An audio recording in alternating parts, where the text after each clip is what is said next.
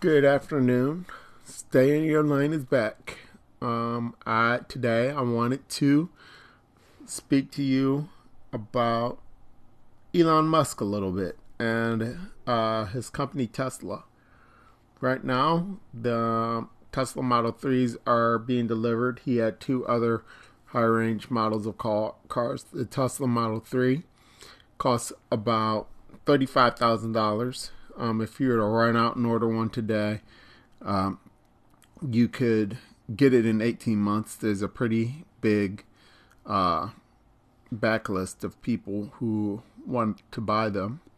But the reviews are coming out anyway, so if you want to read a review for 18 months later, you can go on and do that. I was reading reviews, kind of getting the sense of what Tesla was doing with autopilot, because they were one of the first car manufacturers to include that.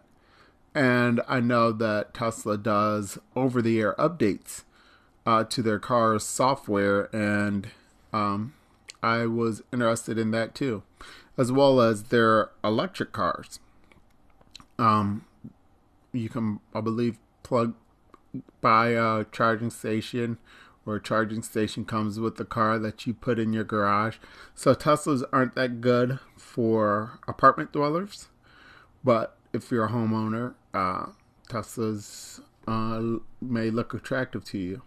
And then, of course, they have the supercharging stations that aren't as plentiful as I thought they'd be a couple of years ago when Teslas first came out, but I have seen a few just on my daily drives, commutes, and travels for work.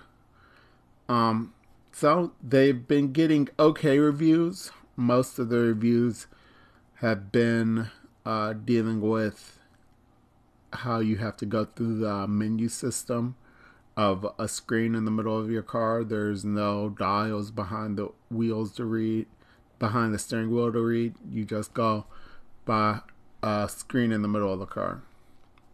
So they're going to tweak and probably re-release updates, and most likely 6 months in there'll be some more reviews that will say things got much easier to handle with Teslas. But overall, that is my sum up of Tesla and Elon Musk in the Model 3.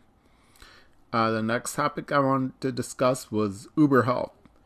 Right now, healthcare practitioners can schedule Uber for their patients a month in advance to make sure that their patients get to their doctor appointments on time. And it's kind of the exact opposite of house calls, just making sure your patient gets to the doctor instead of a doctor coming to them. It could have been another arm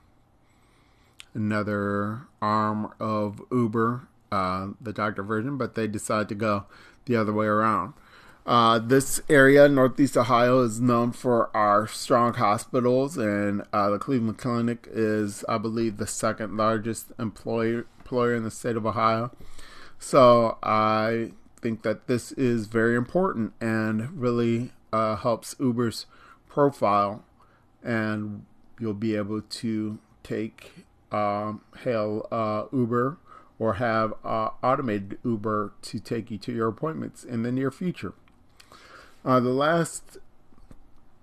last topic I wanted to discuss was drones and humanitarian aid.